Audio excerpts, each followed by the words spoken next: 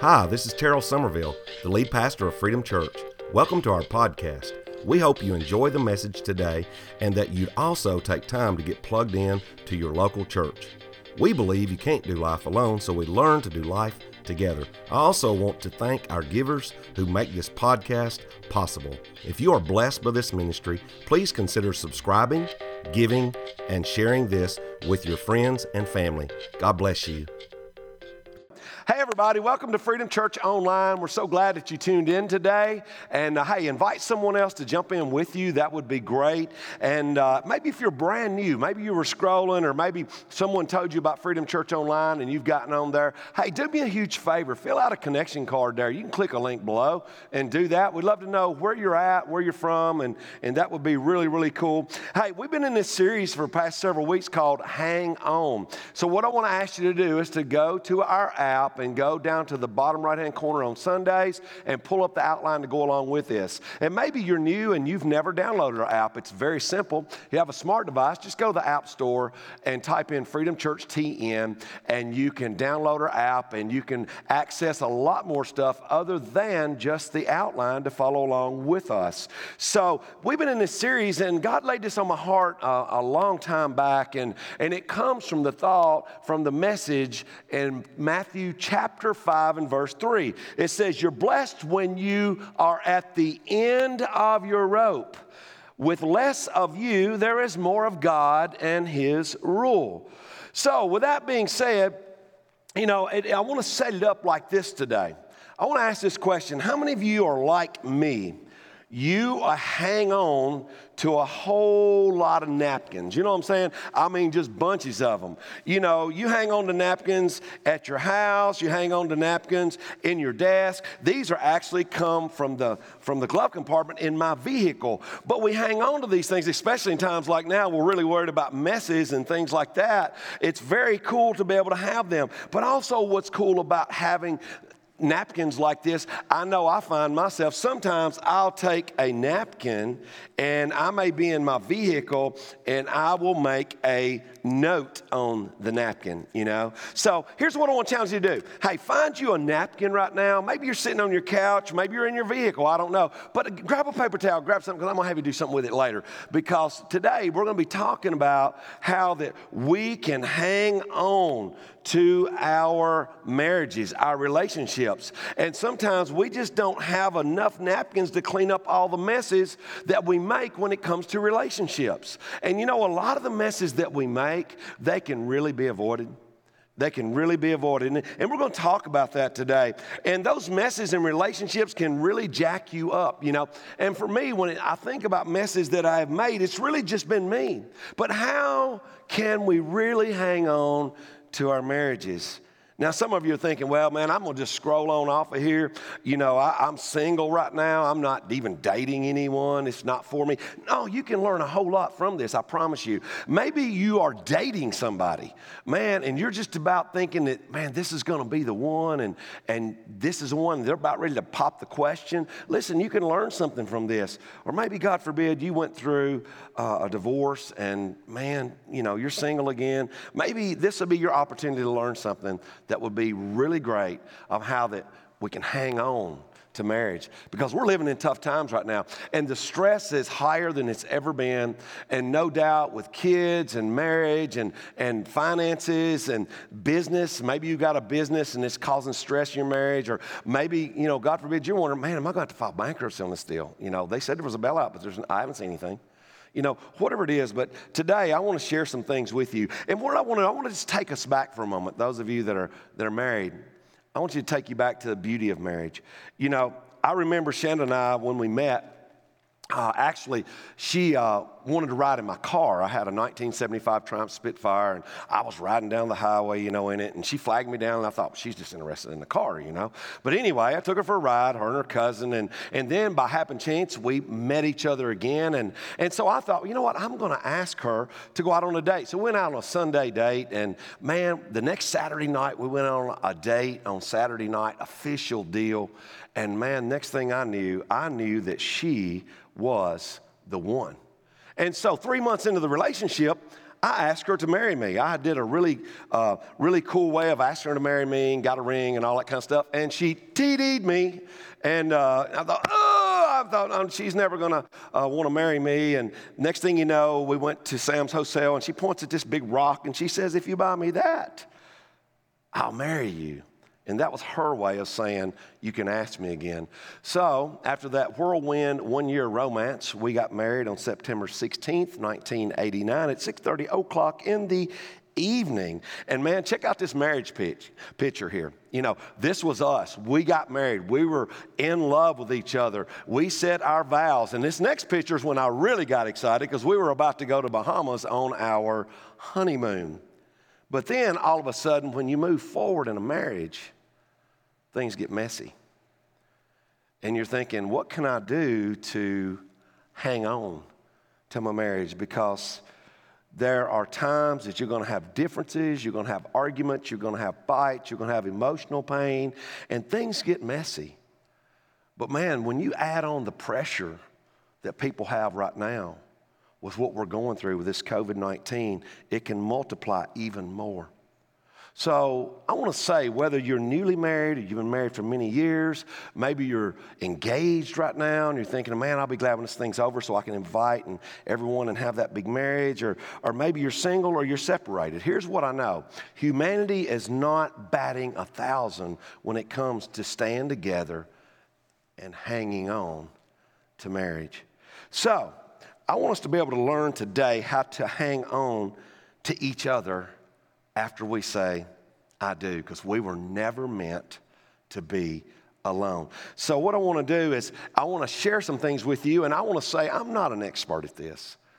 But thank God this year on September 16th, Shannon and I will have been married 31 years. So I want to share some experience, but also, most of all, I want to share God's way and God's will from God's word about the magnificent thing he created called marriage. So we have to go back to the beginning of the Bible. We have to go back to Genesis. So here God goes through all of his creation. He's creating everything. He creates Adam. And then he tells Adam, Adam, you name the animals. So just imagine Adam naming the animals, and they're going by. And all of a sudden, after he gets done, and the last one goes by, and he's coming up with kooky names. Like, he was really creative in the beginning with hippopotamus, but then he goes cow, whatever. So anyway, there's no one like him.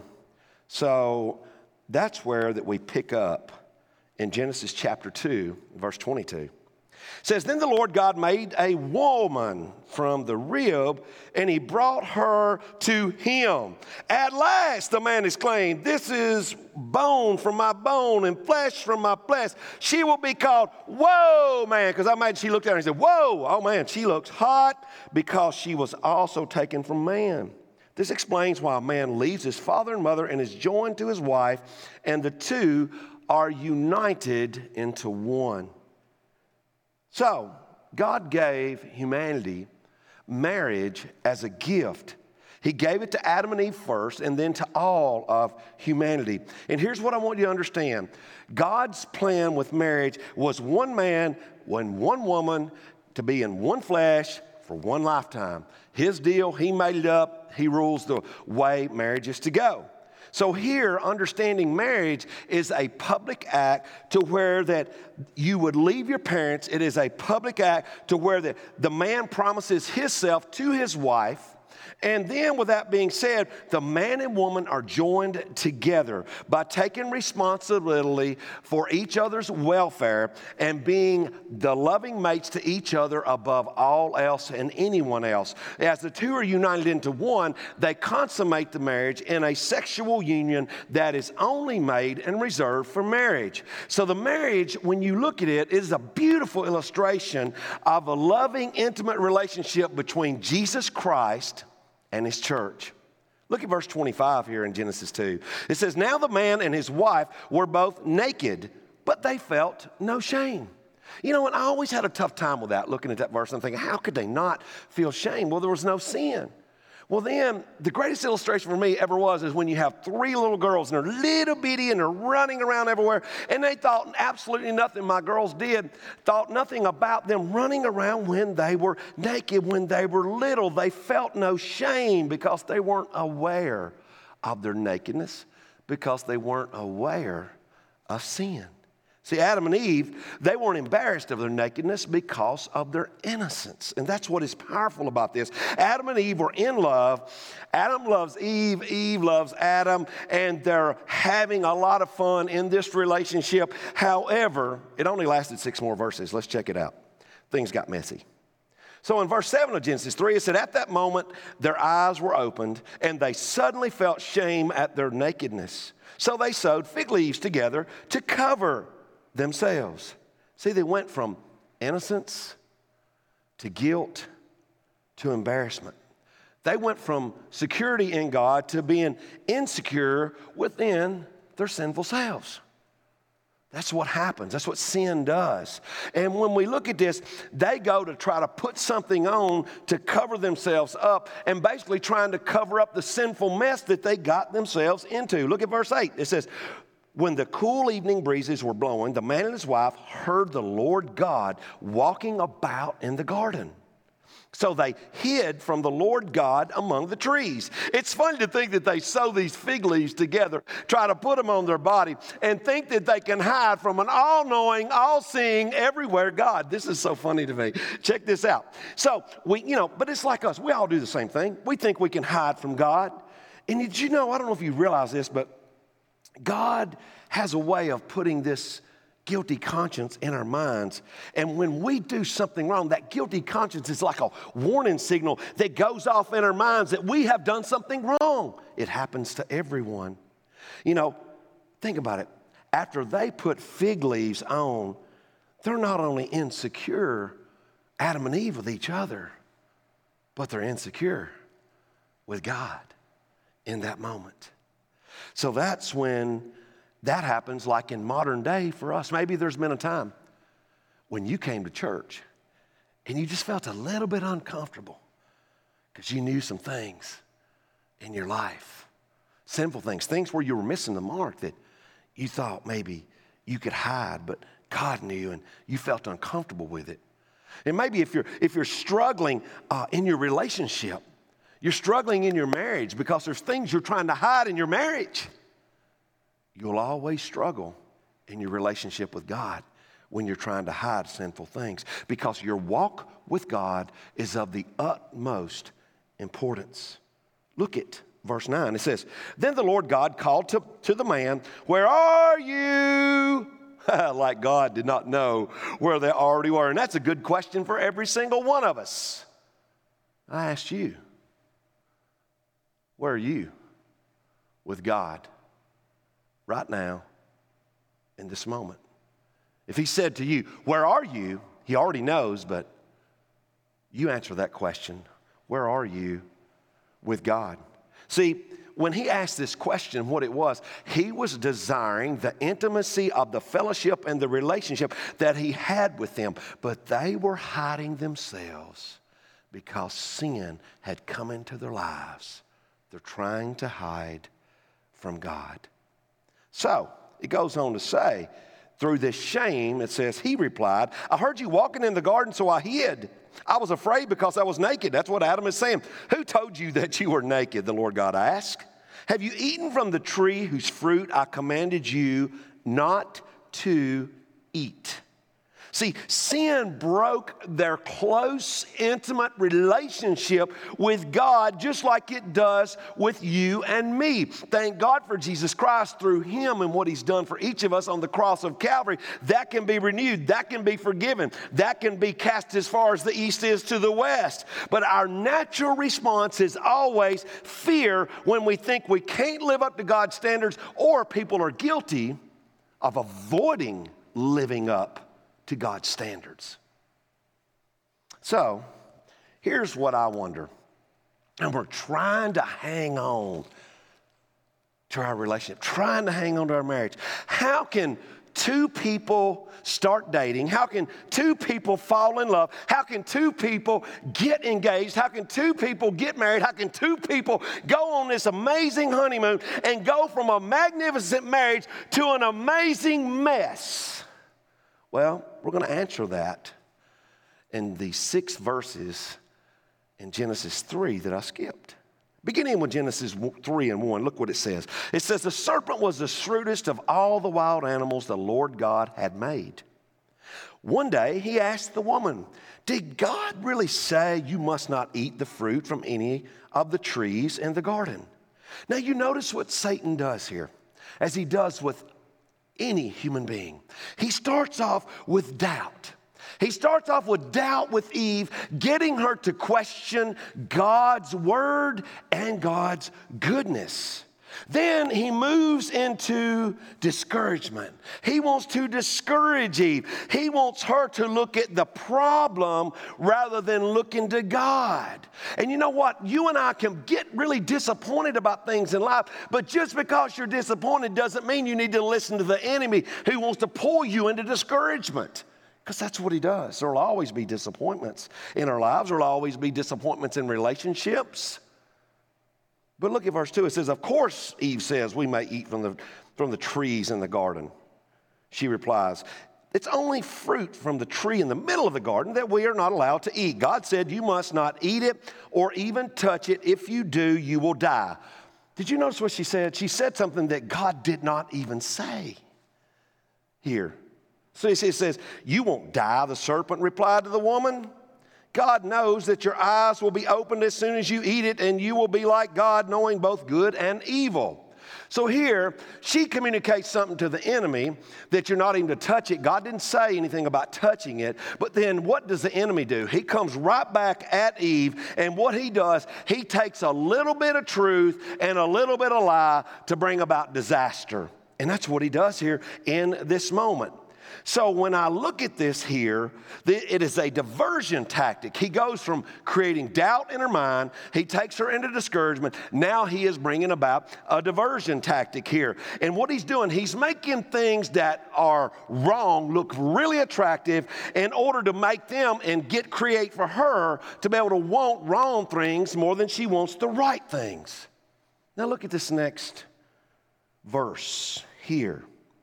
The first 4 words says in verse 6, the woman was convinced. I got to sit down for a second on this. Ladies, you can lean out for a moment. Here's what I do know. Whenever your woman or my woman, your wife or my wife gets convinced, we sometimes struggle with that, men, okay? And we struggle with whatever she's convinced about. But in this situation, it is very different because what she's convinced about is something is sinful, okay? Follow me on this. So it says here that she is convinced. It says she saw that the tree was beautiful and its fruit looked delicious, and she wanted the wisdom it would give her. So she took some of the fruit and ate it. Then she gave some to her husband. Listen to these 4 words. Who was with her, okay? It says, and he ate it too. Let me revert back to verse 7, what it said. At that moment, their eyes were opened, and they suddenly felt shame at their nakedness. So here, Satan does what he always does. He begins with doubt. Then he goes to discouragement. Then he creates a diversion. And then what did he do to Eve and to Adam, who knew better? He brought defeat. See, that's what ends up happening. See, the enemy will do real good to be able to create doubt in your mind, not to hang on to your marriage. He'll do everything he can do to discourage you. Yeah, you've got disappointments, but he wants to bring about discouragement. Then he's going to bring about a diversion to get you to begin to look on the other side of the fence and think, I can go somewhere else. I can get another relationship. Listen, the reason the grass looks greener on the other side of the fence, let me let you in on something. It's because it's growing over the septic tank. You do the math. But then, once that you let go and you follow that sinful nature, then like Adam and Eve, you're defeated. See, Satan makes you feel like a failure. Satan does what he can do to get you to where you don't even want to try. And when you look at Genesis chapter 3 and verse 1, Eve listened to Satan. So what happened? She looked, she lusted, and then she sinned. She looked, she lusted, and then she sinned. And so Satan's battle tactics, that is what he does against all of humanity. See, it happens even in the realm of materialism. You know, here we are. We live in a country that was busting at the seams till this COVID-19 thing hit. But yet we still are all living for materialism if you're not careful. And there's nothing wrong with having good things in life. There's nothing wrong with God's blessings. All good gifts comes down from the Father of lights. But if you're not careful, the enemy will come in when you're trying to hang on to your marriage, and he'll try to whisper in your ear, you've got to have that. Your friends have got it. You need it too. And one of the number one things that destroys marriages today is through finances, because they crumble and they fall apart. No longer is it till death do we part, it's till debt do you part. So he does that. He wants you to lust after it. He wants you to desire it, whether it's a car, truck, houseboat, motorcycle, whatever it is, that new outfit that you've been dying to get. And you know right now, you don't need to get it because things are tight and things are tough. It reminds me, when the girls were really little, they come out with a brand new Ford Expedition, man. This thing was huge. And I said, you know what? We have to have that because I need a safe SUV for my family. We need to set up high. I'm the man. I'm the husband. I'm the father. I've got to keep them safe. So we went to a Ford dealership. And they were the nicest people. They were so good to my girls. Man, they gave them candy. They loved on them. I thought, these are the best people in the world. I signed a contract and I went home and wanted to vomit the next day. Had buyer's remorse. That ends up happening to a lot of us. So no matter what is hitting your marriage that you don't want to hang on, Satan's going to create the doubt. He's going to try to discourage you. He's going to create diversions like he did with Adam and Eve. And then he's going to bring about defeat. So how do you hang on to your marriage? I want to share a few things with you about how that you can really clean up the mess with marriage. And I think one of the very first things that I know of is great communication. Now, here's what I'll tell you about communication. It is the key to everything. Communication is the key to everything, especially when it comes to relationships. You do not know how many people over 2 decades that have come to me and said, we just don't talk anymore. They just don't communicate anymore. And it's just very sad, but it's true. Communication is very important. It says in Genesis chapter 3, verses 2 and 3, check this out. It says, of course we may eat from the trees in the garden. The woman replied, it's only the fruit from the tree in the middle of the garden that we are not allowed to eat. God said you must not eat it or even touch it. He never said nothing about even touch it. God didn't say that. He said, if you do, you will die. Now let's back up here to the truth that should have been relayed with great communication from Adam. Genesis chapter 2 and verse 16, 17. But the Lord God warned him, Adam, man, first one, you may freely eat the fruit of every tree in the garden except the tree of the knowledge of good and evil. If you eat its fruit, you are sure to die. He's talking about spiritually.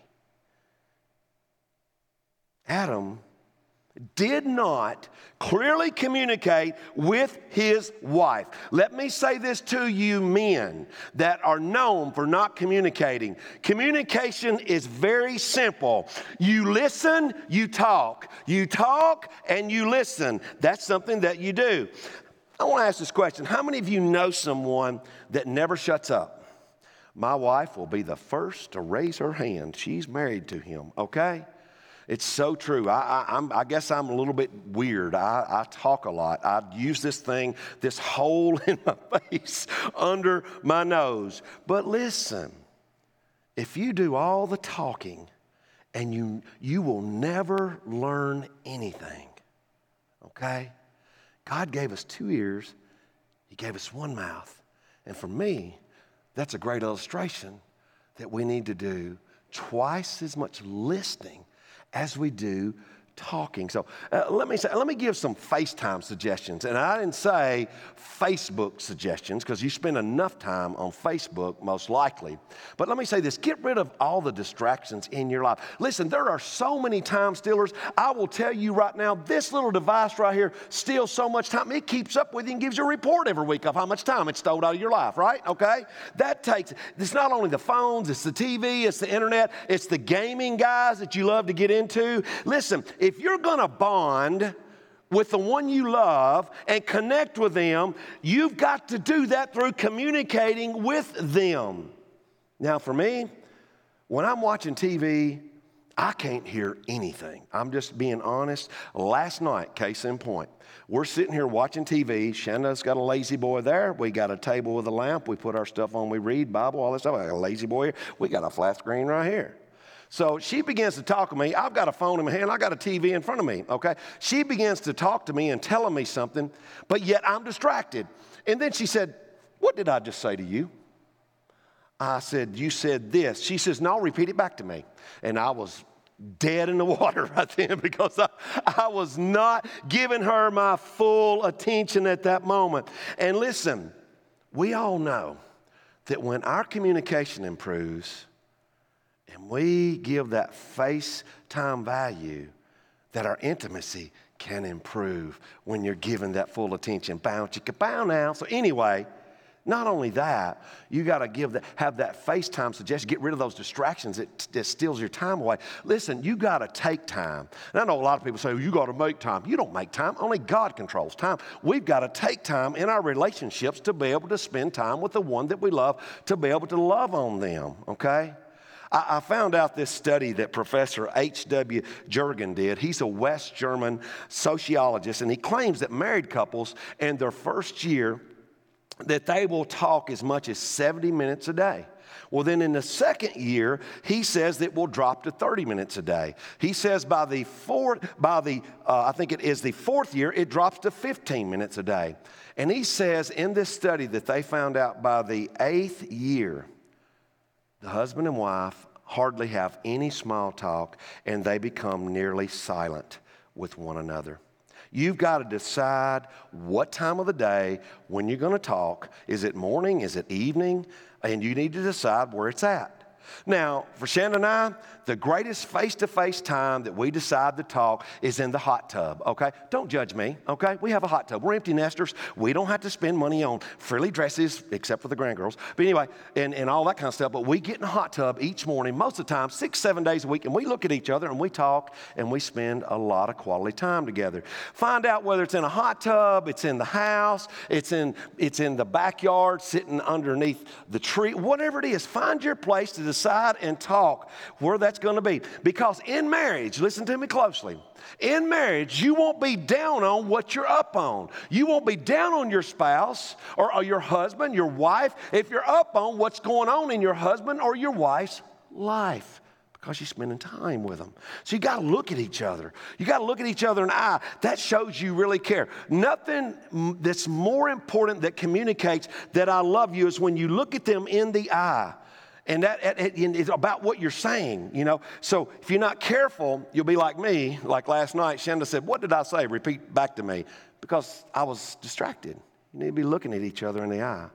So you want to clean up a messy marriage, make sure that you work on that great communication. But something else, never be afraid of conflict. Man, people are so terrified of conflict, but confrontation is a good thing. You're not to put that stuff inside your soul and one day, because it's going to implode. See what happened to Adam here in this situation? He didn't step up to the miscommunication that took place, and whenever Satan was coming at Eve there at that moment, it says he was with her. He didn't step up and say, "Whoa, dude, that's not what God said." Let me say this to you. You better pay close attention to the God saids. Let me say it again. You better pay close attention to the God saids in the Word of God, okay? So with that being said, you've got to know that conflict is good and that you and I can have healthy conflict in our relationships and in our marriages, and you can grow through those conflicts. But here's something that's very important. It's about fighting right. It's not about winning. Everybody gets jacked up. How many of you out there right now, go ahead and raise your hand and say, "I can't stand to lose," because you can't stand to lose. That's the way a lot of people are. But the goal in that healthy conflict is to know each other better and to know each other at a greater depth in the relationship, and to be able to grow in that relationship, to be able to understand each other better in the relationship. And the more that you understand somebody, the more that you can grow with with that person in the relationship. And you know what? It doesn't have to be real hard about hanging on to the one you understand and love. It's so true. So when you're talking to them, I think this is important too. A lot of people don't realize this. But word choice is critical. You've got to be careful about the words that you're saying because there is power in the tongue. When you look at Proverbs chapter 18 and verse 21 in the Word of God, it tells us that there is death and life in the tongue. You don't look at your wife and say, well, you're just like your sister or you're just like your mother. Oh my goodness, man. You are trying to nail the nails in the coffin of your relationship that you're not going to be able to hang on. Yes, your wife can forgive you, but those words are going to hurt her later because they're always going to come up in her mind, the things that you said. See, whoever said sticks and stones will break your bones, but words that never hurt me. Whoever said that phrase, they have bound to have been smoking crack before we knew crack could be smoked because it's not true, okay?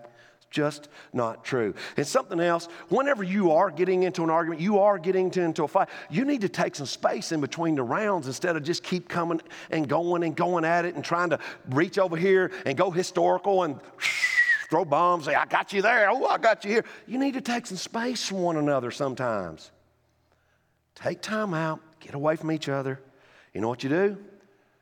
You pray. You pray for your own attitude. You pray for what your role in the relationship is. Most of all, you pray for the one you love that you're fighting with. And here's one thing I know. When you are praying for them, it's hard for you to think bad about them in that moment. So true. So, if you want to hang on to that relationship, man, don't let the enemy begin with doubt and then he discourages you and then he tries to divert you to get you to look beyond that relationship. Then he defeats you. And then you realize, man, you look back the other way and think, wow, it was really greener over there where I came from. You got to have great communication in a relationship. You cannot avoid conflict or it's just going to build up and blow up. But one more thing is so true. Listen, you got to take a good look in the mirror at the person you're staring at every single day. You say, what do you mean? I remember Shanda would make our girls look in the mirror and say, you see that person in the mirror? That person there you're looking at needs to change its attitude. You know, and I get so tickled, man, because I just love how my wife, she had such great ways with our girls and now that she would discipline them and try to correct them and train them to go in the right direction. But you know what we do? We all look in the mirror every day and we check the exterior with little thought of what's going on in the interior. And that's what we need to look at. That's where our focus needs to be in our relationship with God. God, look at me. Search my heart. God, where am I at that I can be more like your Son, Jesus?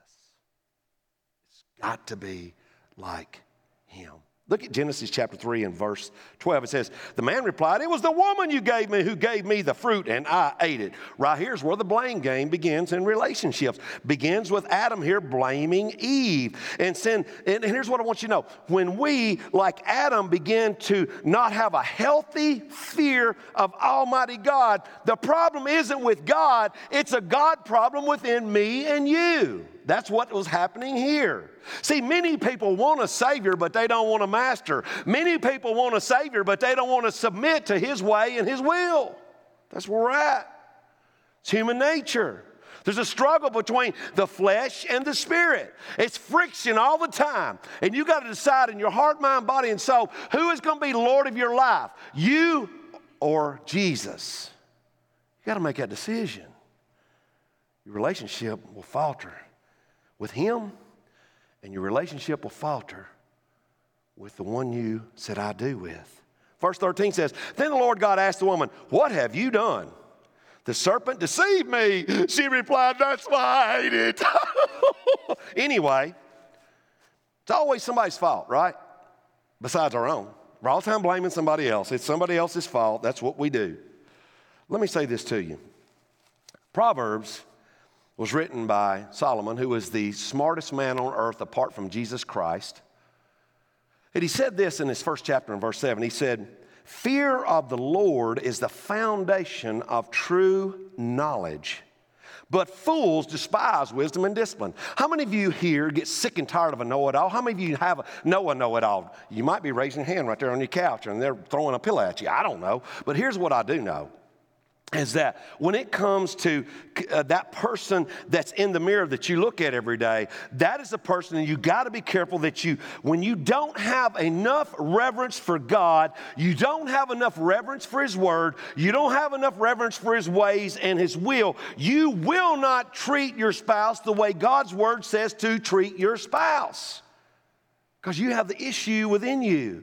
Proverbs 28:13 in the Living Bible says, anyone who refused to admit his mistakes can never be successful. Did you hear that? It didn't say. Somebody says you're never going to be successful. But if he confesses and forsakes them, he gets another chance. See, confessing to that person in the mirror, that causes some messes, that has caused some messes in those relationships. But when you confess it, and you take that moment to be able to do that, that's when peace comes in. That is the key to having peace. While it's not easy, it gives you an opportunity to make things right. So there's some relational remedies I want to share with you. Admit your faults. That's what it's saying here. Admit your faults. When you begin to admit your faults, that is the beginning of healing in your relationship. But something else that's so important is that you have got to forgive and learn. See, a lot of people, they might find it relatively easy to forgive, but do you learn from the experience? Do you learn from the mistake? Do you learn from where you missed the mark and sinned? So important. And when you think about forgiveness, no doubt there are times when you've been hurt and you've been wronged. We've all been hurt and wronged, maybe by our spouses, but forgiving them is huge, because if they are a big enough person to come to you with a heart to be able to ask forgiveness, then as Christ followers, we must forgive them when they are truly, truly sorry. You say, why is that? Listen, if I do that, then they're going to get away with it. They're going to get away with what they've done to me. No. It's not like that. Listen, it doesn't mean the damage never existed when you've been hurt. It just means the damage no longer controls you in your life. You may have been hurt deeply. You may have been wounded. You may have been rejected. You may have been abused. You may have felt in your relationships that you were unwanted, that you were unloved, and you have never received the approval that you were searching for. But if you don't give forgiveness, Jesus said it best in Matthew 6, verse 15. But if you refuse to forgive others, your Father will not forgive your sins. So, those relational remedies, you've got to admit your faults. You got to forgive and learn. Also, you've got to remember love. Go back in your mind. Remember means to go back to where you once were. Love has power in marriage. And remember the first time you came together, and here's what I want you to know, and this is what I truly believe. The love that brought you together can keep you together. So I want to challenge the husbands right now. Listen, step up, husbands. Step up in your family. Step up with your wife. I want to challenge you to serve them. I want to challenge you to protect them. I want to challenge you to live out honor, live out respect. And when you do, it will be so attractive to your wife that she will love you for that. Let her know it's about God in your relationship with Him, and it's about her. And if you have children, it's about them. And you're going to be there no matter what. And you say, well, it's just hard for me to do. You got to remember Philippians 4:13. I can do all things through Christ who strengthens me. The strength comes from Christ, not within myself, not within what I think I can do, not within self-help books or some kind of great article on Facebook. The help and strength comes from God. And listen, if the enemy, Satan, is coming at your marriage, he's coming at your home. He's coming at your kids. It's because you let him come at your wife, come at your kids, and come at your home. It's time that you stop it and don't let him, and understand that Satan hates you. And if you're a Christ follower, husbands, Satan hates you, and the way he gets at God is to be able to get at you and to get at your wife and to get at your kids and to get at your home. And all he wants to do, Satan, is to steal, kill, and destroy you in your relationship. He don't want you to hang on. He wants you to let go. That's what he wants you to do. He don't want you to hang on to what God has given you. He wants to destroy your marriage, your home, your kids. He wants to make you into a failure. He wants you to live in defeat. But I can tell you right now, God can do amazing things. He can take you as a victim and turn it into victory. He can take the test you're going through and turn it into a testimony. He can take the very messes that you may have made and he can turn it into a message in the name of Jesus. The very same power that raised Jesus out of the tomb is the very same power that he wants to give you in order to take Satan out. And listen, Satan has no right. And so what I want to tell you is don't give him any rights in your relationship at all. And one more relational remedy, you got to reconcile with God. See, we often break the very heart of God when we follow our sinful nature and we don't seek God's path for restoration. That's heartbreaking to him because he gave his son for me and for you to restore us back to the Heavenly Father. And you look at the word reconcile, you know what it means? It means to change. It means an exchange from enmity to friendship. It means to bring together. It means to restore. And basically, when you look at the idea of reconcile from what it's written here, it means two persons who have been once together are brought back together again. Two people who had something together to begin with are brought back together. They're restored. And they're reunited. I can't think of a better testimony of how that two people were letting go of marriage. And when they were letting go, it was almost to a divorce. But then they decided to hang on and bring God into the situation. I want you to check out this condensed testimony of Eben and Tracy Bates that we're about to show you. And then this week, you will see the testimony in its entirety on our Home Life Wednesday night. Check this out. I'm Eben. And I'm Tracy Bates. We've been married for 5 years. Satan was against it. So we found ourselves in a divorce. The papers had been filed, and we both did not take it very lightly.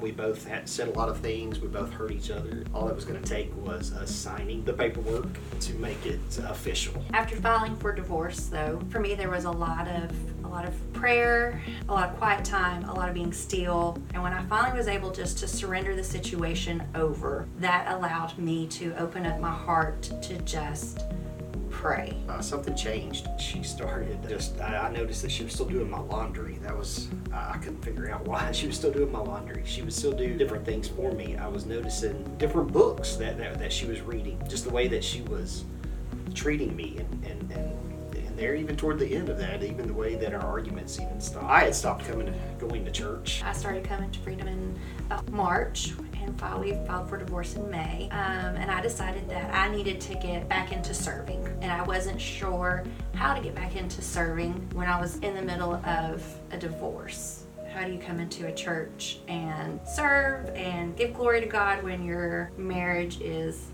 falling apart? So I made an appointment to come in and actually speak to India about how I could just get involved in the church. I gave her a synopsis of that I was in the middle of a divorce and that we were just really waiting to sign papers. And she asked me before I left if there was any way that our marriage could be saved.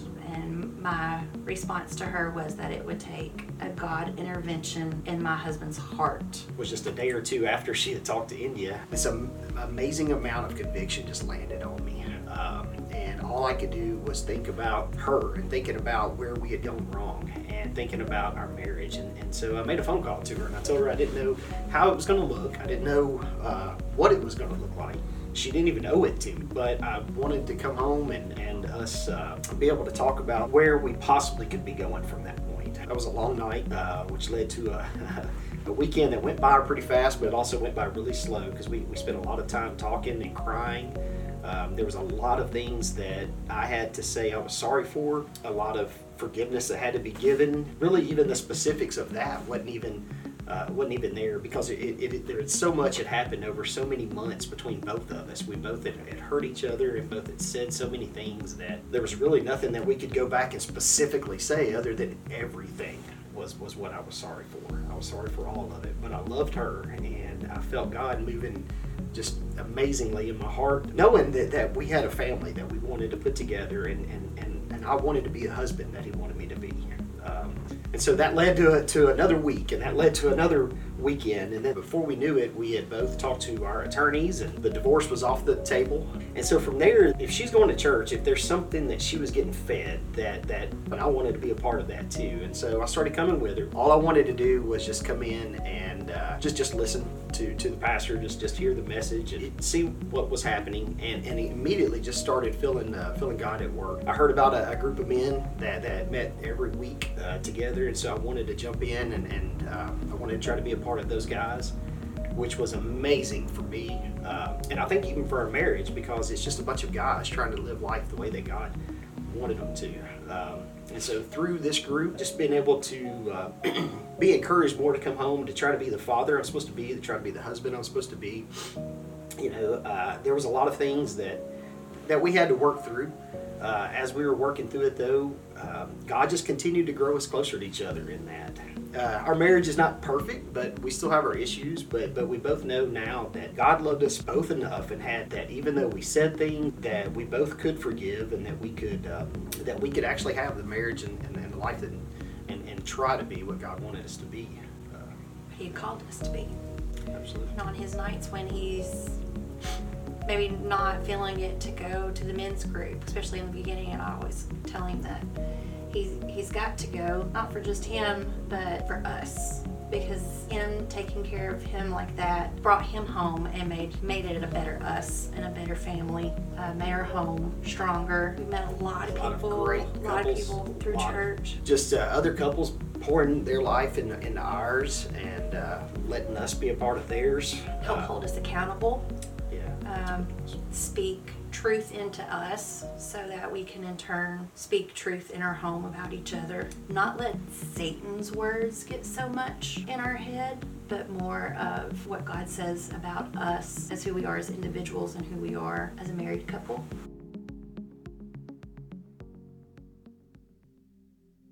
Shannon and I were on a stroll this week. We walking in the morning and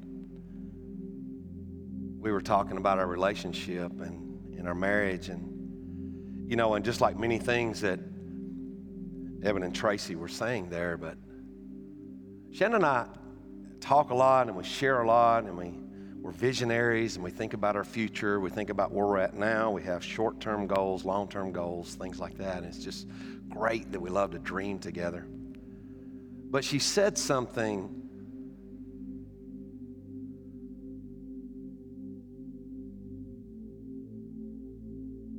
that really stuck with me. Like how that God is so in the mix when we're seeking Him with all our faith. But I wrote this down of what she said. She said, we help each other on our journey to heaven. And man, that is the very beautiful picture that if you want to hang on to your marriage, it's about submitting one to another and having an everyday attitude to say, how can I help on our journey to heaven? One more verse I want to read In Genesis 3 and verse 21, it says, "And the Lord God made clothing from animal skins for Adam and his wife." So you know what God does here? God removed those flimsy garments that Adam and Eve made, and then God makes them acceptable garments that He makes. Now, you may wonder, and it says here that He made them from animal skin. So what this is telling us is that innocent animals had to die for Adam and Eve, the first man and woman, so that they might have a new beginning back into a right relationship with God the Father. You know what this is a picture of? This is a picture of what Jesus did on the cross when He died for a sinful world. Thank you, Jesus. Let's pray. Heavenly Father, I want to thank you, God, for how that you created marriage, to where that when a man leaves his father and mother, he can be joined to the one and become one flesh. You made us so that we're not to be alone. We're created for companionship. We're created for relationship. We're created for marriage, for those that choose. I pray for every marriage under the sound of my voice that you would bless that marriage. Lord, especially that marriage, it may just seem to be holding on by threads, God, that they will look at what they can do to clean up the mess, God. Bless them right now. In the name of Jesus. You know, I told you earlier to maybe go get you a paper towel or a napkin or something like that. You know, one thing I find myself doing is that I find myself at times, if I can't find a piece of paper in the truck or something like that, I'll grab this to be able to make a note on. And I'm sure many of you have made notes on napkins. So how about you take that paper towel or that napkin that I challenged you to get earlier, and how about you write on there some changes that you're going to make in your relationship, in your marriage. Write it on there right now. Begin to write it. And maybe you didn't get anything. Take and make notes in your notes page, in your notes app of your phone. I want to challenge you to do that and what that is. But what's really cool about making those changes that you want to make on the napkin is that in just a second, I want to pray over those changes that you're wanting to make. That God's going to help you to make the changes and throw it away forever. Not to go back and pick up those habits that make hurts in your relationships. Give you a moment to be able to do that because it's so important. You know, if we're not careful, it will be us living in a blame game, saying it's not our fault, that destroys our relationship, and we let go and we don't hang on.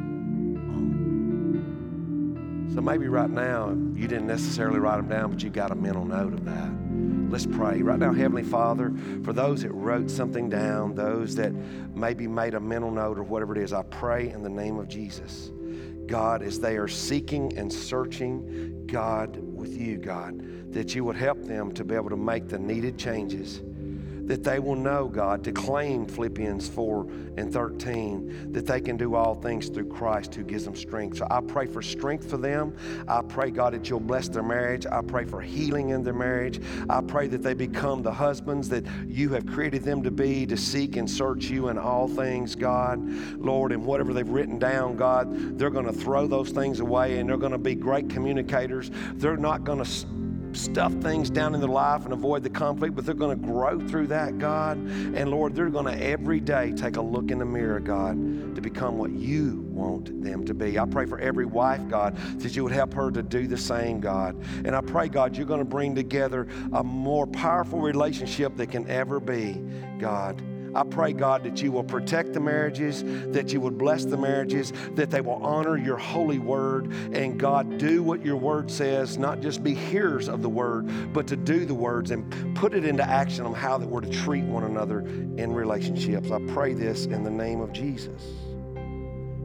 As we continue praying and you're going to throw that away, I want you to know that there's another way that Satan gets at us. He brings about delay. That's another one of Satan's attacks as we continue praying. And he wants to bring this plan of attack against you so that you'll put off something that you may have never done in that relationship. But most of all, a delay tactic is to put off giving your heart to Christ.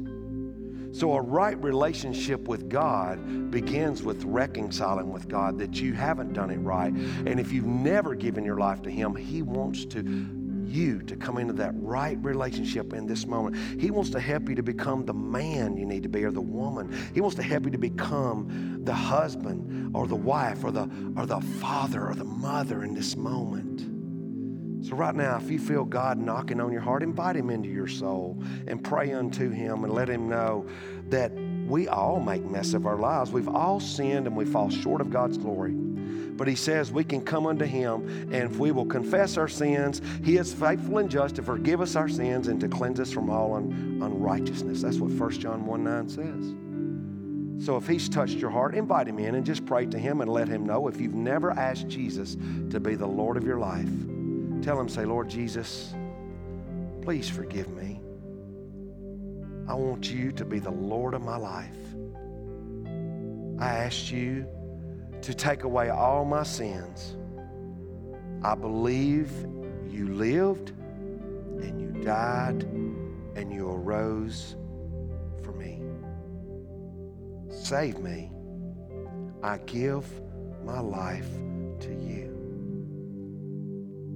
Now tell Him, say, I repent. That means I'm going to go the other way from the things I used to do, and I'm going to live wholeheartedly for You and walk with You. Maybe you just reconciled with Christ. Maybe you were once walking with Him and you wanted to come back home. And you've prayed and said, God, I'm coming back home. Forgive me for walking away. Praise His holy name. If you just came to Him for the first time, thank Him for giving you life in Christ, freeing you. And when the Son sets you free, you're free indeed. Thank Him for that as the angels rejoice in heaven. Father, thank You for what You've just done in the hearts and the souls of people. I pray, God, that You would bless them in their relationship with You, and I pray that You would bless them in their relationship with each other and their marriages in particular today. Help them to hang on, God. And we pray this today in the name of Jesus. Amen. I pray that God has done a rich work in your heart, in your soul, in your marriage, in your relationship with God, first and foremost, your relationship with each other. I pray that whatever you wrote down, that you throw away for good and begin to let go and let God lead you to be the best husband and the best wife ever.